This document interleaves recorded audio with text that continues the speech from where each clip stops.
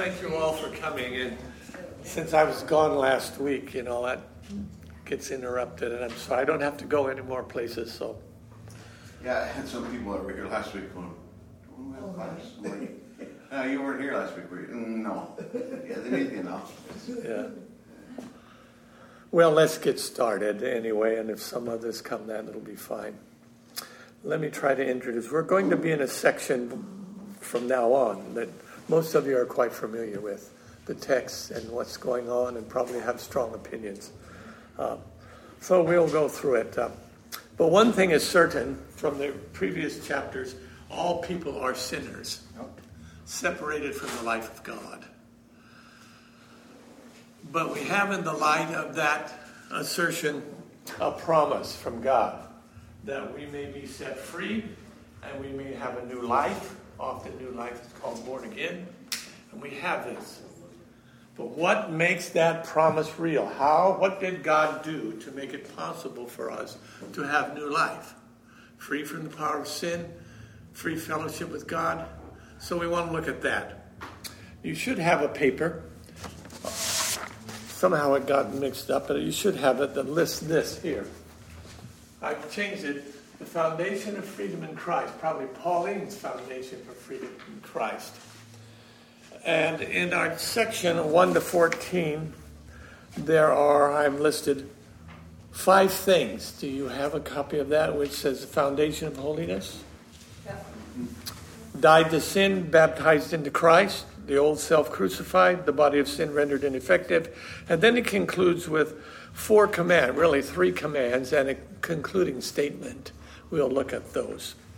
What I've done is put down some possible ways that people have understood or interpreted this first phrase. But let me suggest, if you have your Bibles, you really go back to the end of chapter 5. That really introduces chapter 6.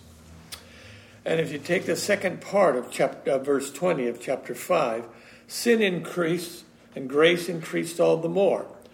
So that, or with the result that, just as sin reigned in death, so might grace reign through righteousness to bring eternal life through Jesus Christ our Lord. He's going to go back with this constant tension between sin and grace. It's going to be these 2 kind of parallels, but opposite kinds of powers. And you'll see that.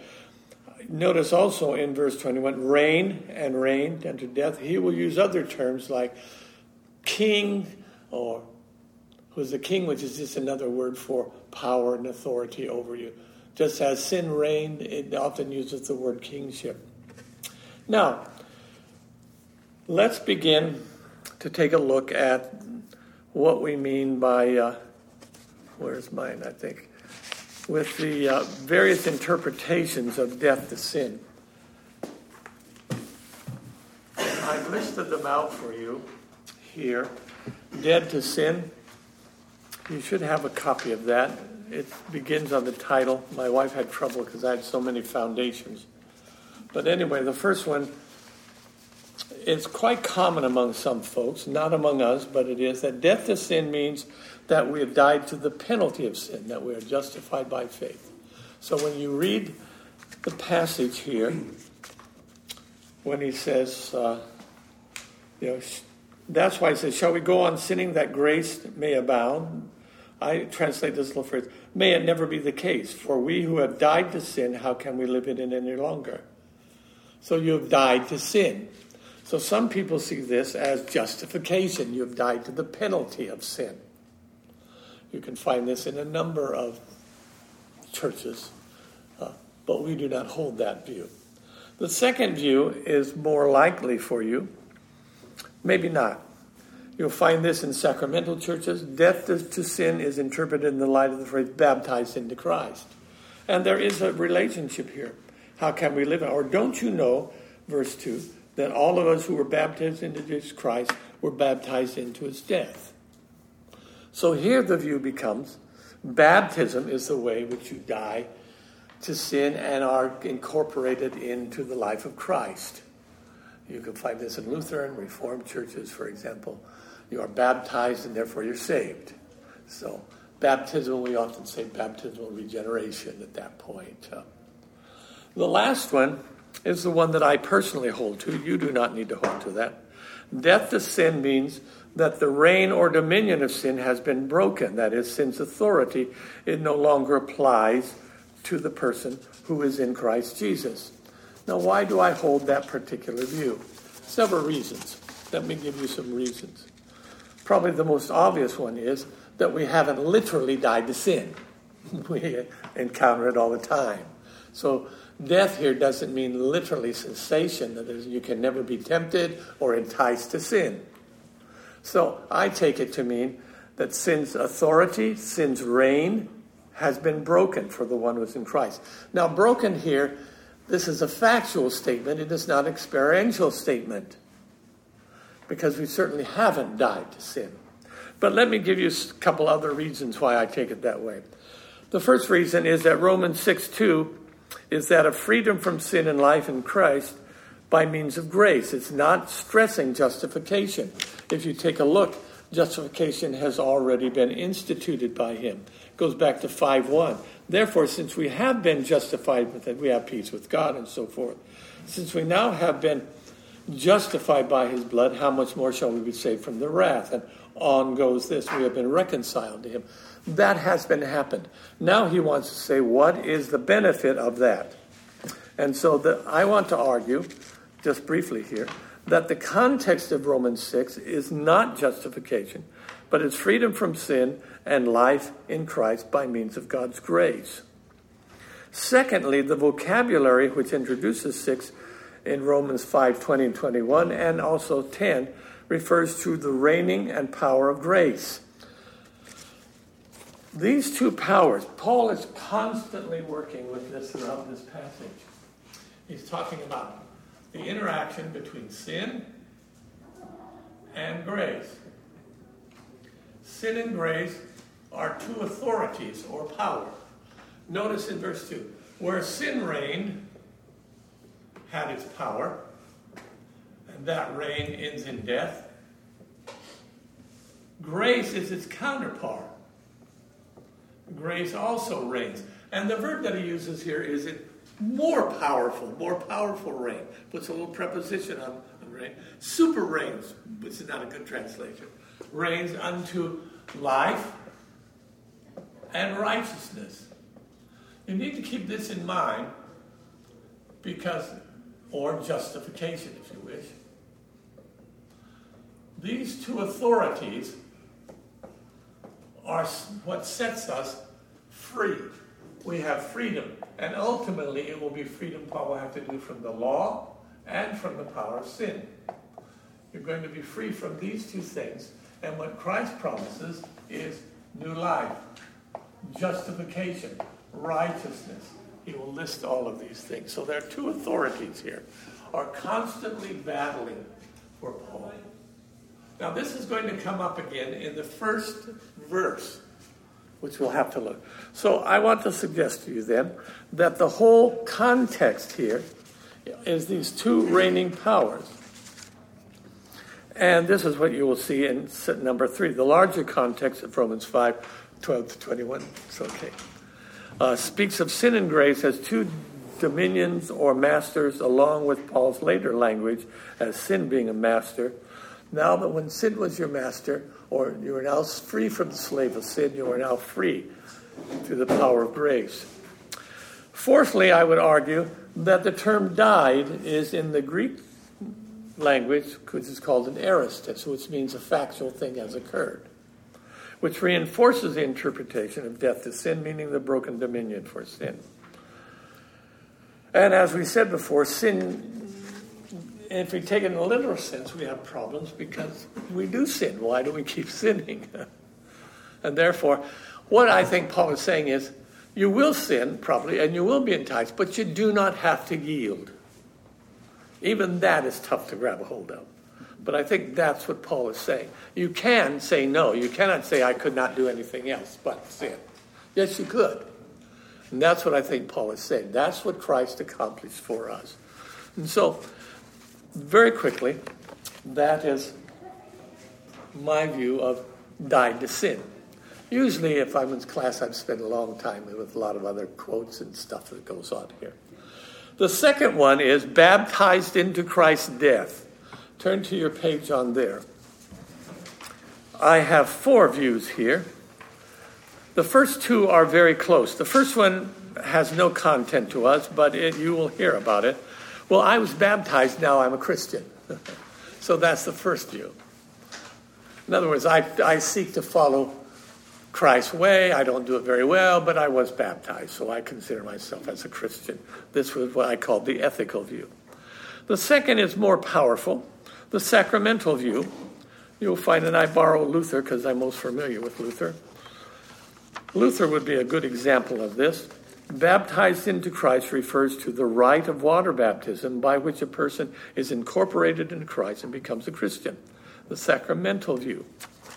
Now, there are several reasons why they might take this position. One is that they would argue that whenever you see baptism in the Bible, especially the New Testament, it consistently refers to water baptism. And died to sin, that is, if you take it as justification, baptism is the means why you are freed from the judgment and condemnation of sin. And so you get baptized in order to do that.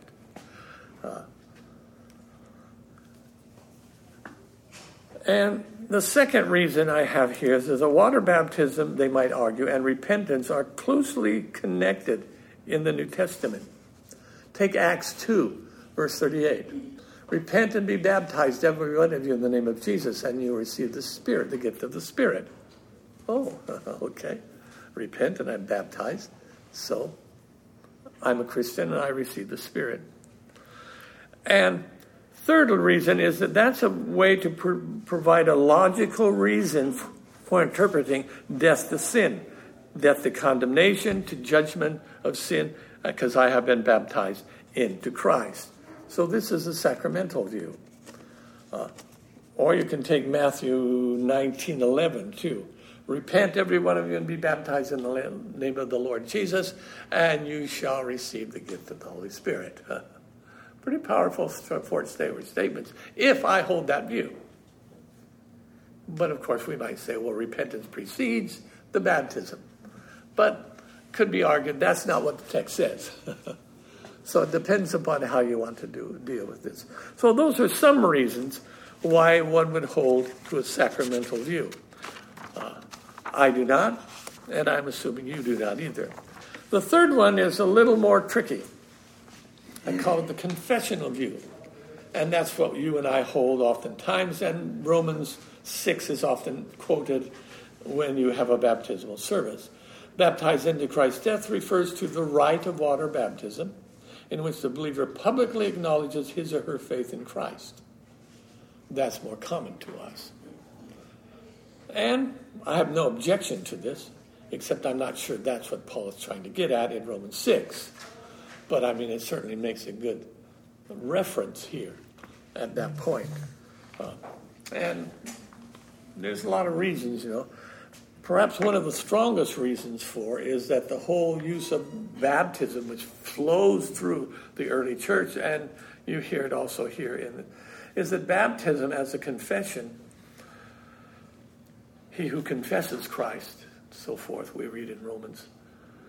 But in practice, it doesn't happen to us because I think our words are taken as either true or false. I am a Christian. People don't say, well, were you baptized? They take you at your word. But in many countries of the world, that's not true. I was in China, and you can see it all over. You can say as long as you want that you were a Christian. Doesn't mean a thing. But you participate in an open public ritual is taken extremely serious. Oh, you must admit. So public performances of those kind as a confession are very, very important in other languages. I don't know about Africa or other places, but that's true for Chinese, and I'm sure for other kinds of places as well. So now it must be serious. I think I've given this illustration once in a sermon that there's a young man, we had a church on the island there that he attended. He became a Christian and wanted to be baptized. So he did. He told his parents he's going to be baptized down South China Sea, not far away, and participated in his baptism. He went home, and all of his little small personal goods were set out in front of his little house. He was never allowed back in his house again because he got baptized. All people can see, they know what's going on, this in your face. You do it in an outward expression at this point. And we do it too. And I think it takes merit for sometimes people don't want to do it, and even today, because it's still a public kind of thing where I've never said it to anybody, but now I want you all to know that I accept Christ. So there's legitimacy for that. The last one is the one that I personally hold to. Baptized into Christ does not refer to the rite of water baptism. And the reason I take that is the word baptism is never again used in all of the Epistle to the Romans. It's just used here. And so I take it as a metaphor at this point. It is a metaphor that indicates identification or union with Christ through the gift of the indwelling Holy Spirit. So you come, Paul is trying to say, and really a number of authors, and I won't quote all of these guys to you, say Paul never explains in a fully different way what baptism is. He often refers to it that you came to Christ and this is what it means. And that's what he's doing in Romans 6 in my view. You were baptized, you're now in a new phrase, and this is what it entails for that to occur at this point. So I take it, baptism, as a metaphor here. So you are in sin. I think this is Paul's meaning. Here's sin and grace. These are two powerful authorities. Baptism is used as a metaphor for me for transfer or participation. What am I writing? Transfer? I don't know what I'm writing. Anyway, transfer from this realm to this realm. I often use the illustration, a hypothetical illustration. Say that you work at a big major company and you are the secretary for the vice president of finance. Big position. But he's a tyrant of a fellow. And he often makes you work after. You have 2 children, you're a single mother, you have to pay for food, all kinds of things, and you really need this job. But he makes you work after work. If your children are ill, you can't. And you've missed a couple times, and he's very upset. He says, you miss one more time, you're fired. Well, the child is sick, and so she misses. She comes back, and he tells him, you're fired. You don't work here anymore. Fortunately, sake of my illustration, the vice president of the company lost his secretary and approached you about moving from this one to this one. And he's a good guy. If your child's sick, stay home, so forth. And it's a radical change from here to here. And that's what Paul's trying to get at. You moved out of this authority into a whole new authority with all the benefits that come to that authority. And baptism, in my view, is used of this transfer or to participate in here and not in here any longer. So he uses it in that sense, in my view. Now, you do not have to hold that view, but you can if you wish. Can you back that up possibly too with Ephesians 4:22? Actually 4:4. For there is one body, one spirit, just as you have been called. One glorious hope in the future. There is also one Lord, one faith, one baptism. Yes, I would connect it there too. Because as a chaplain over at the jail, we've had that this teaching come through that if you aren't baptized, you're not saved. Yeah. And the jail can provide submersion baptism. Yeah. And man, I'll tell you what, when that philosophy or that teaching goes through, it's like these guys, I gotta be baptized. I gotta be baptized or I'm gonna go to hell. Yeah. No, you were baptized when you asked to receive Christ as your personal Savior. You were baptized in the Holy Spirit. Yeah. And that's why even in this argument of Paul, as he goes on, he doesn't talk about baptism in Romans ever again. And the reason is, he's assuming you were baptized. Now here's the benefits of what happened. Here's the consequences of being united with Christ. Baptism was the transfer. It's not of grace, it's the transfer to belong to the authority of grace at this point. Yeah. It's interesting what you said about the cultural sometimes plays into it. I think they get a lot of that. Oh, yeah. If they've never been in an evangelical church, but they've gone to, as children, to another church, that's the case, And it's taught a lot. It's taught a lot, or in a lot of varying churches outside a strong evangelical context. Where do our Lutheran brothers sit on this whole situation then? Yeah, they would be there too. They would believe that sin is there, baptism is into Christ, into the benefits of grace. They would just do it at a young age with it. They do it as a young age is a little different. Since all persons are sinners, even children, if children should die and they haven't been baptized, which is God's provided means for entrance in the kingdom of God, they'll go to hell. And so we as Christians, and I don't know, I haven't researched the history of this, but we say no, because they're innocent. So they're not sinners. Oh no, everybody's a sinner, so you have that contradiction. If everybody's a sinner, and you can support it if I could just do that. The consequence of sin, for me, and we'll get to this, is not the sinful nature, but death. If you look through death is the consequence. And everybody, so a child experiences death too. So they must be sinners. And we'd have to agree with that in some sense there. So I developed, in this little book that some of you talked about, I developed the condemnation of God on two levels. There's the corporate level in Adam,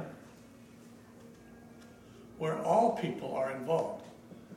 And so death comes to everyone, constituting the fact that you are a sinner. And I'm talking about physical death here. But there's also in the Bible personal responsibility. So things that you commit or things you do, you are held. You have it in Revelation, you have it in Matthew.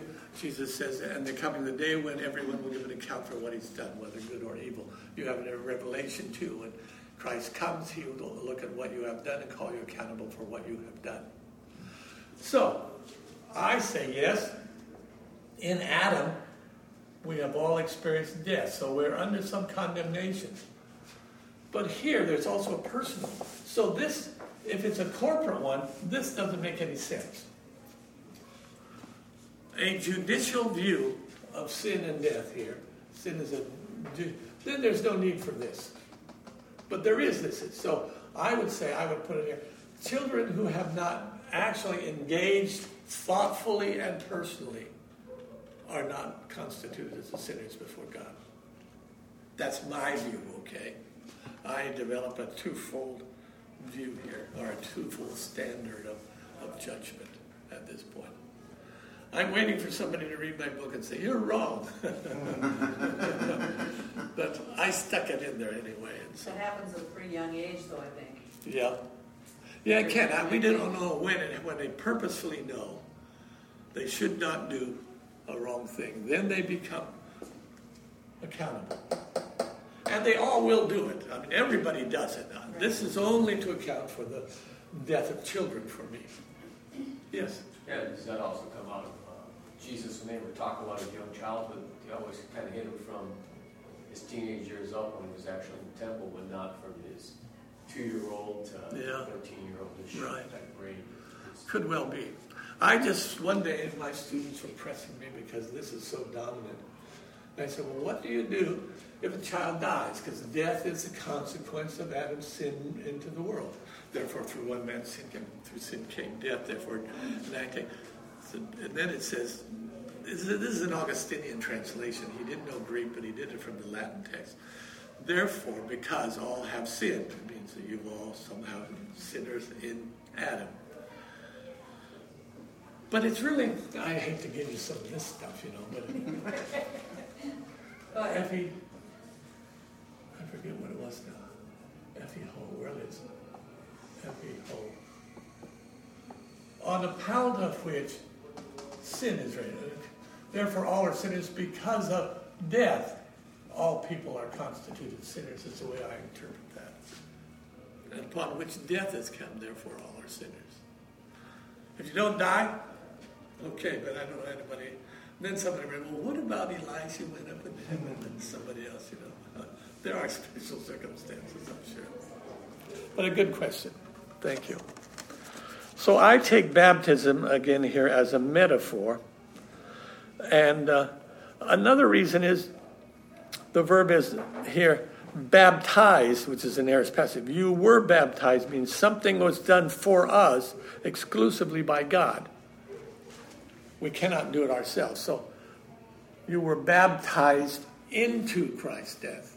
And the into, this is a little preposition that is really has the idea of results in something. Something happened out here which was done for you. You were baptized by God through the Holy Spirit into Christ and into grace at this point. Okay. Now let's get to the really hard one, where we will have some troubles. This is, if we read in the text, you were baptized into Christ, and then you have similar terms in verse 4. We were therefore buried with him through baptism and death, for the purpose that just as Christ was raised through the glory of the Father, we too may live a new life. Then he picks up the same theme, for if we have been united with him in his death like this, we will certainly also be united with him in his resurrection. So still the same idea is going on with Paul, it seems to me. But then verse 6, for you know, and here's a rationale, our old self was crucified with him. Okay. There are several interpretations that may go. The first one is a Lutheran. I first came across this when I wanted to do some more study, so I went to Luther Seminary. And my teacher, Gerhard Forde, is one of the leading Lutheran theologians. And he, in the little book that I did, I had him write the Lutheran view on sanctification. I think it's the best thing written by a Lutheran. But anyway, that would be the first one. The old self designates the human response against unconditional grace.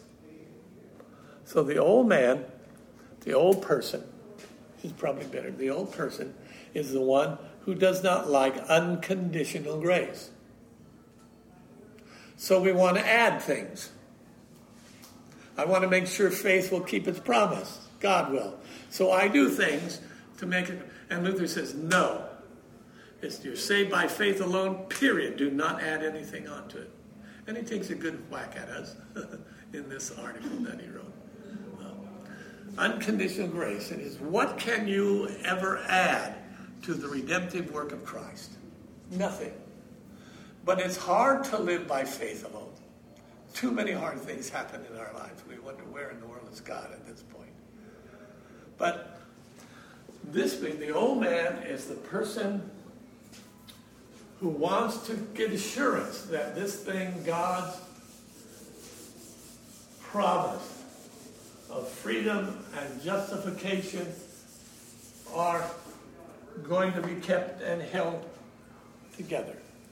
And so we always want to do something to make sure God's remember, Lord, I did this. I always tell my students, if I promise you to get an A in this class, and you've got C's on all your exams, but you promised.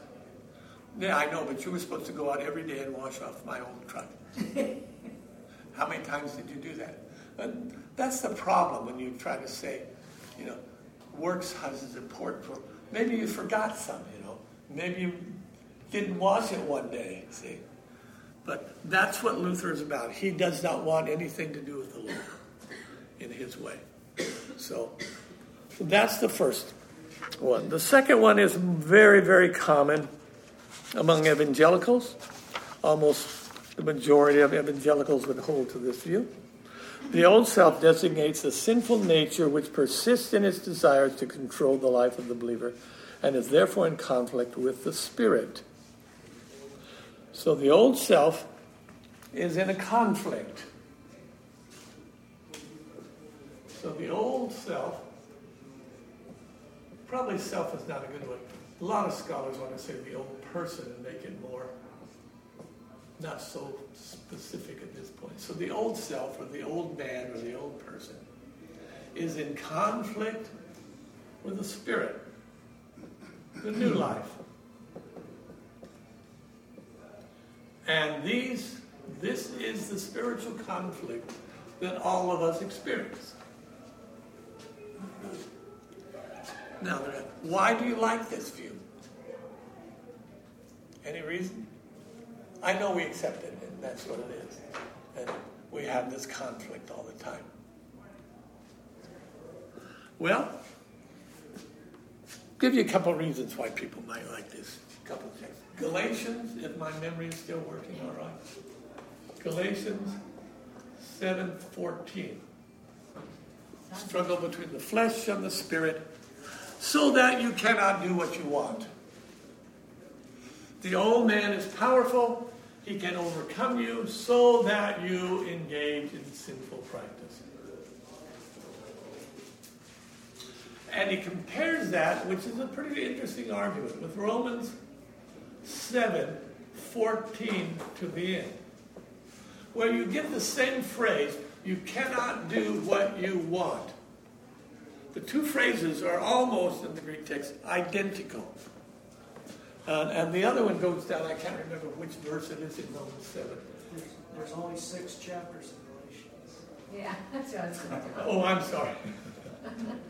I was going by memory. Thank you. I'll have to check it out. Say that.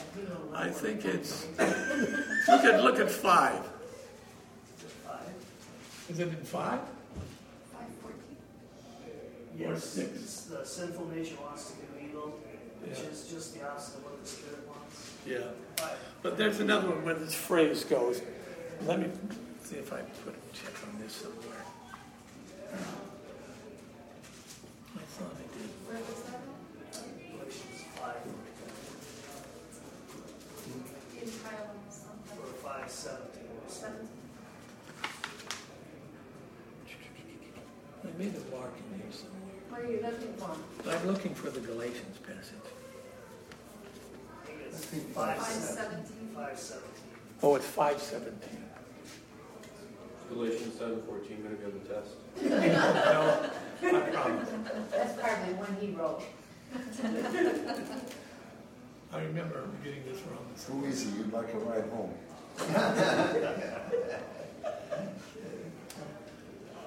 So the old nature and the new natures are in conflict, one with another, so that you cannot do what you want. It's that phrase, so that you cannot do what you want.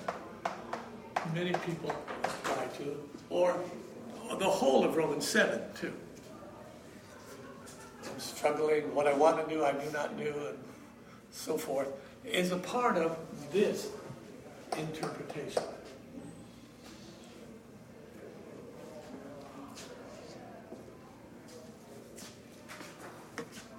Well,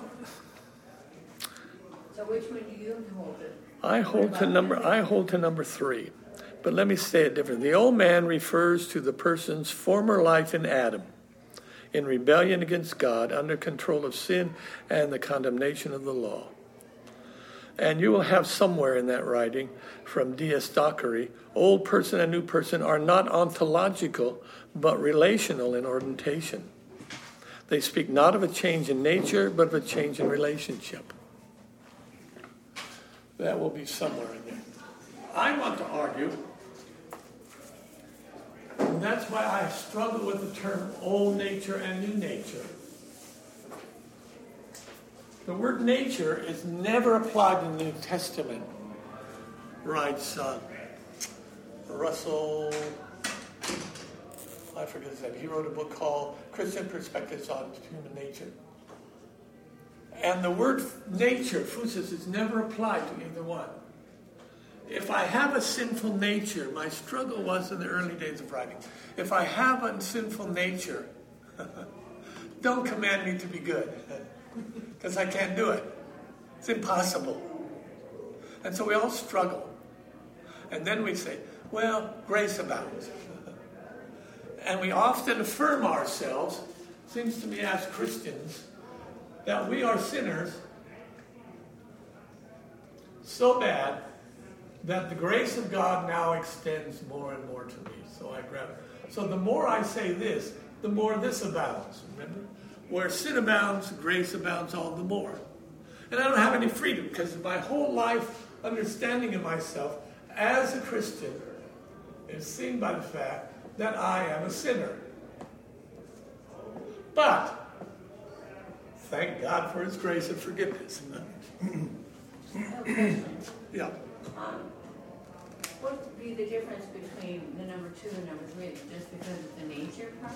Yes, primarily. But if Paul has, and I tried to suggest to you, this whole concept, old and new,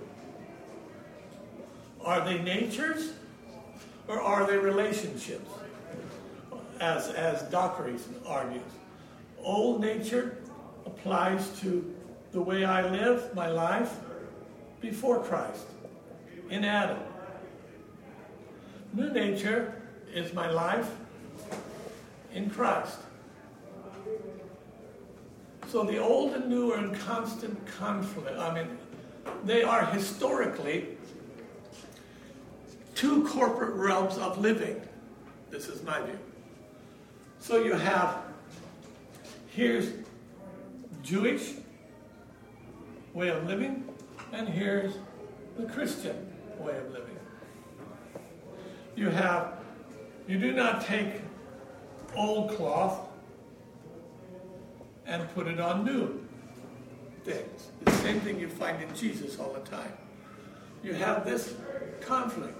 So I'm arguing that the old man refers to the old life in Adam. The new is the new life in Christ. They are in contradiction. But I can be a Christian and live as though by my life. So I have argued that old man and new man refer to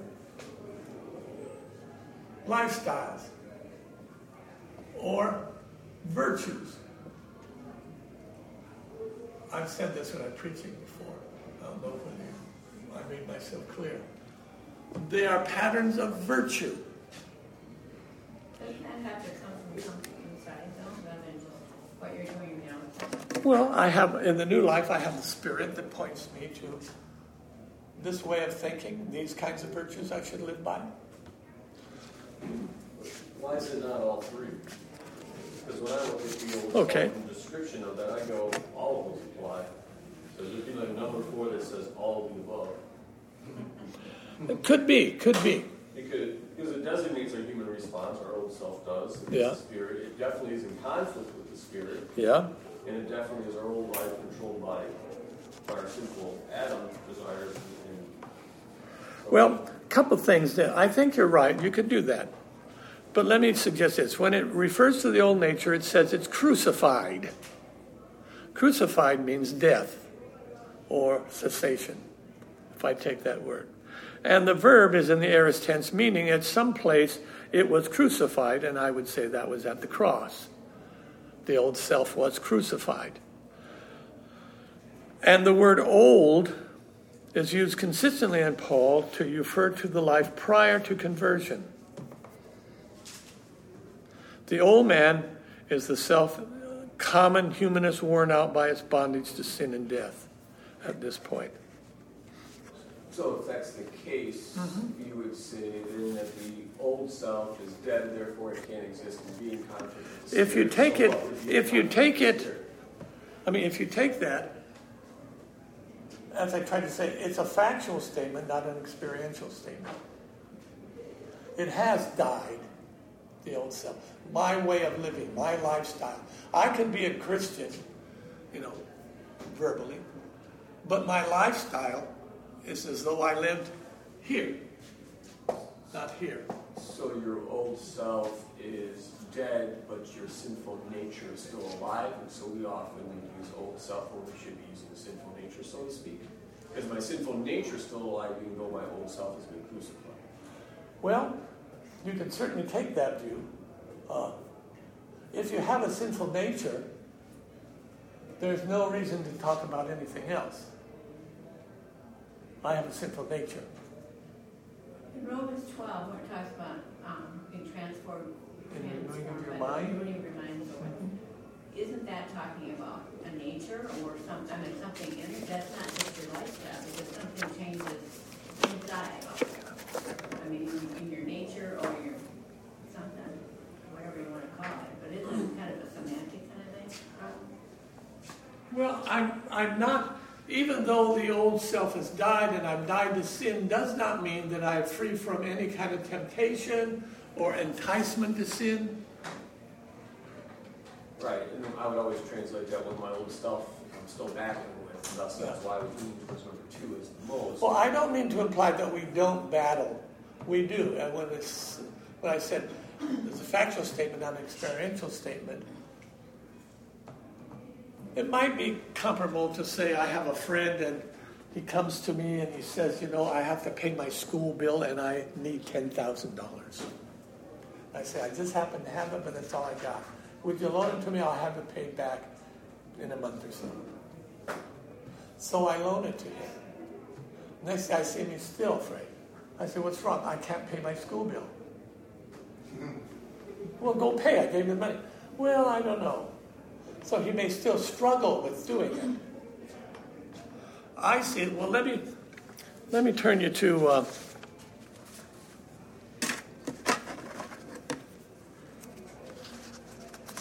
I just think,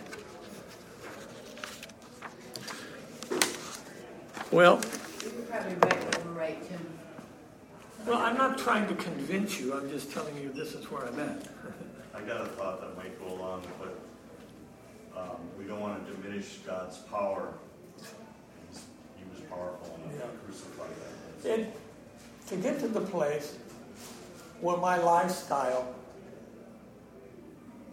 is exactly following and exemplified by the way I live out my life, the virtues in which are living in me.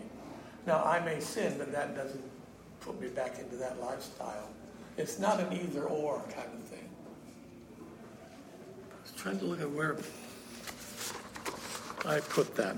What's your interpretation of lifestyle? Well, lifestyle is a set of virtues. Let me turn to Galatians, chapter 5.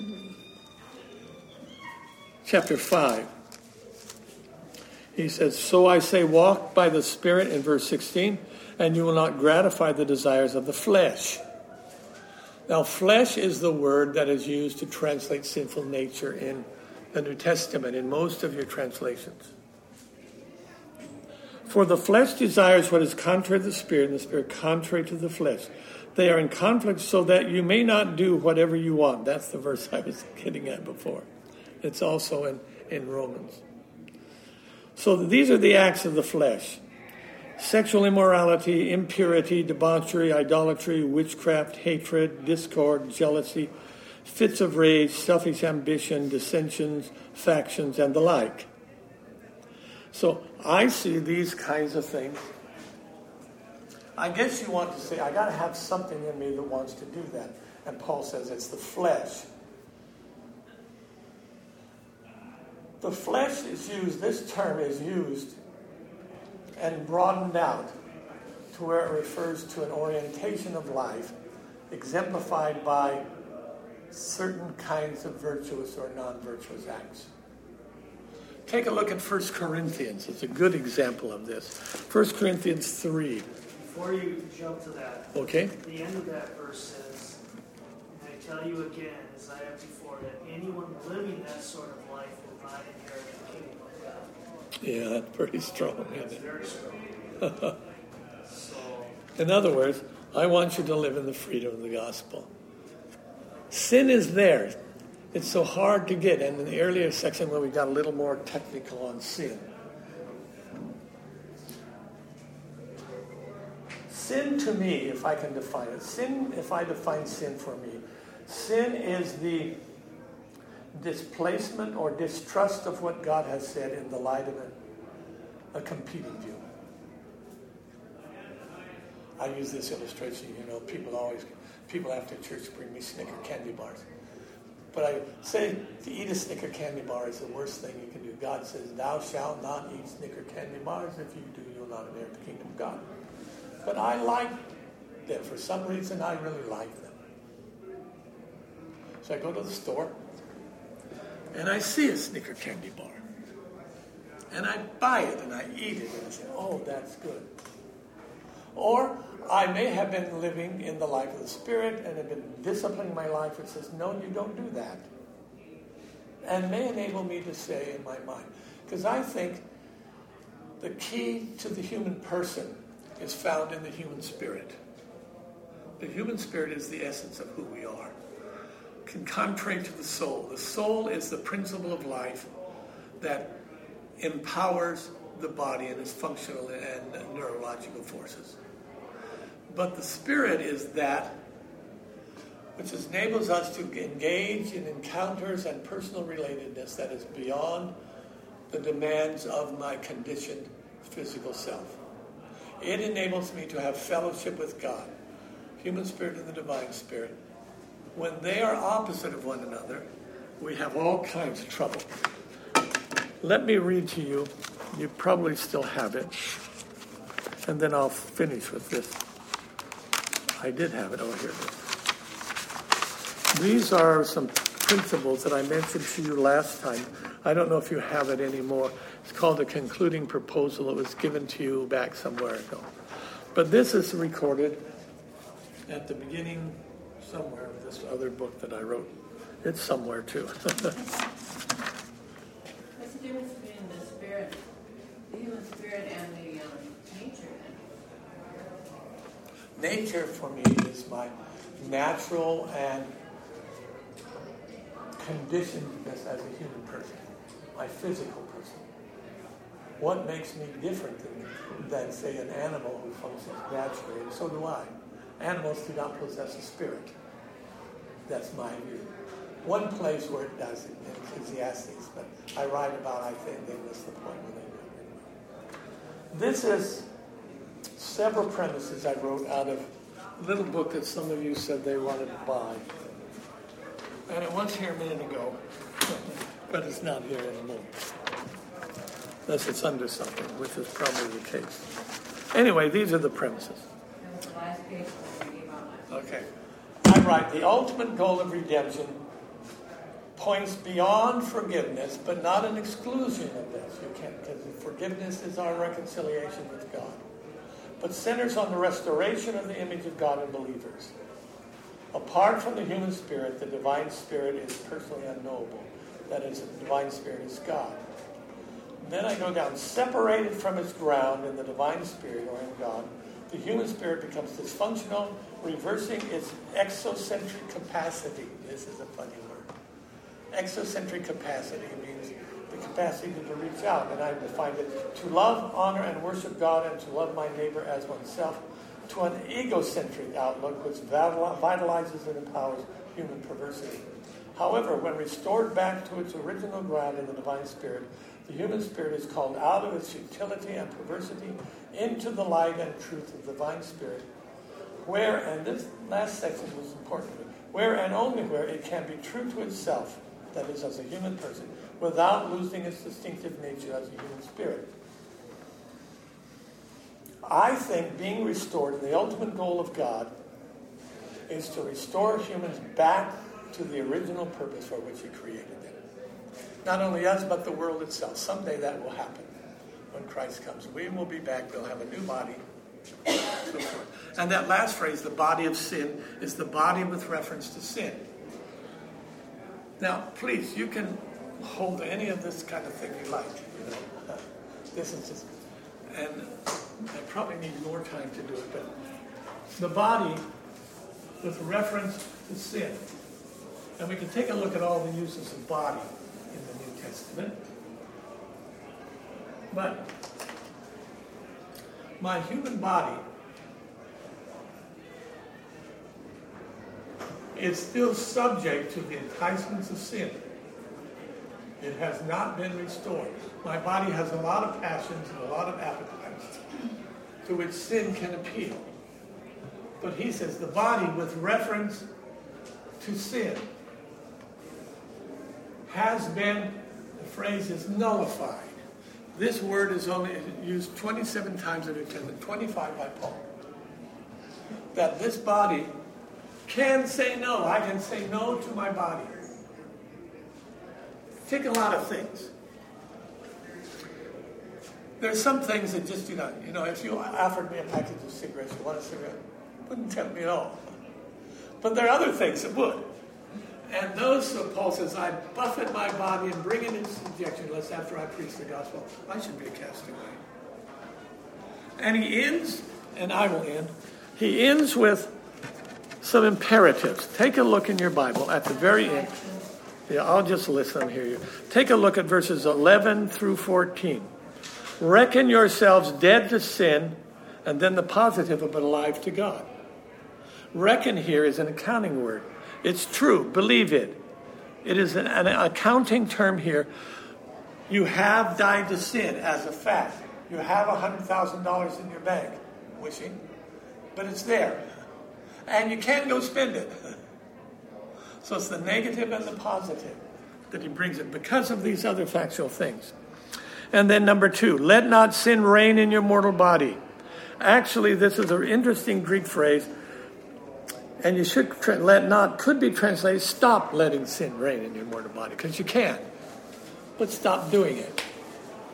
I think you do that by constantly allowing, when you study the Word of God, the truth to take root in your mind so it impacts your way of thinking and seeing, and therefore impacts the way you act. And the last one is here.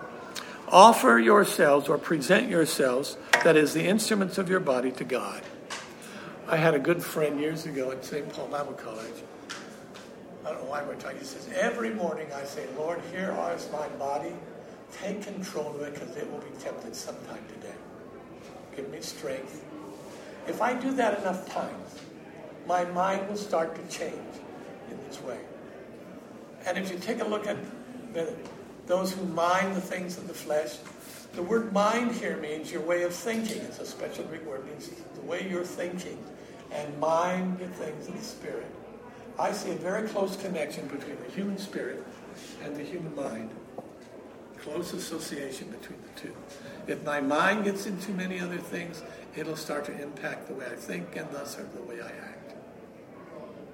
Well, thank you, everyone.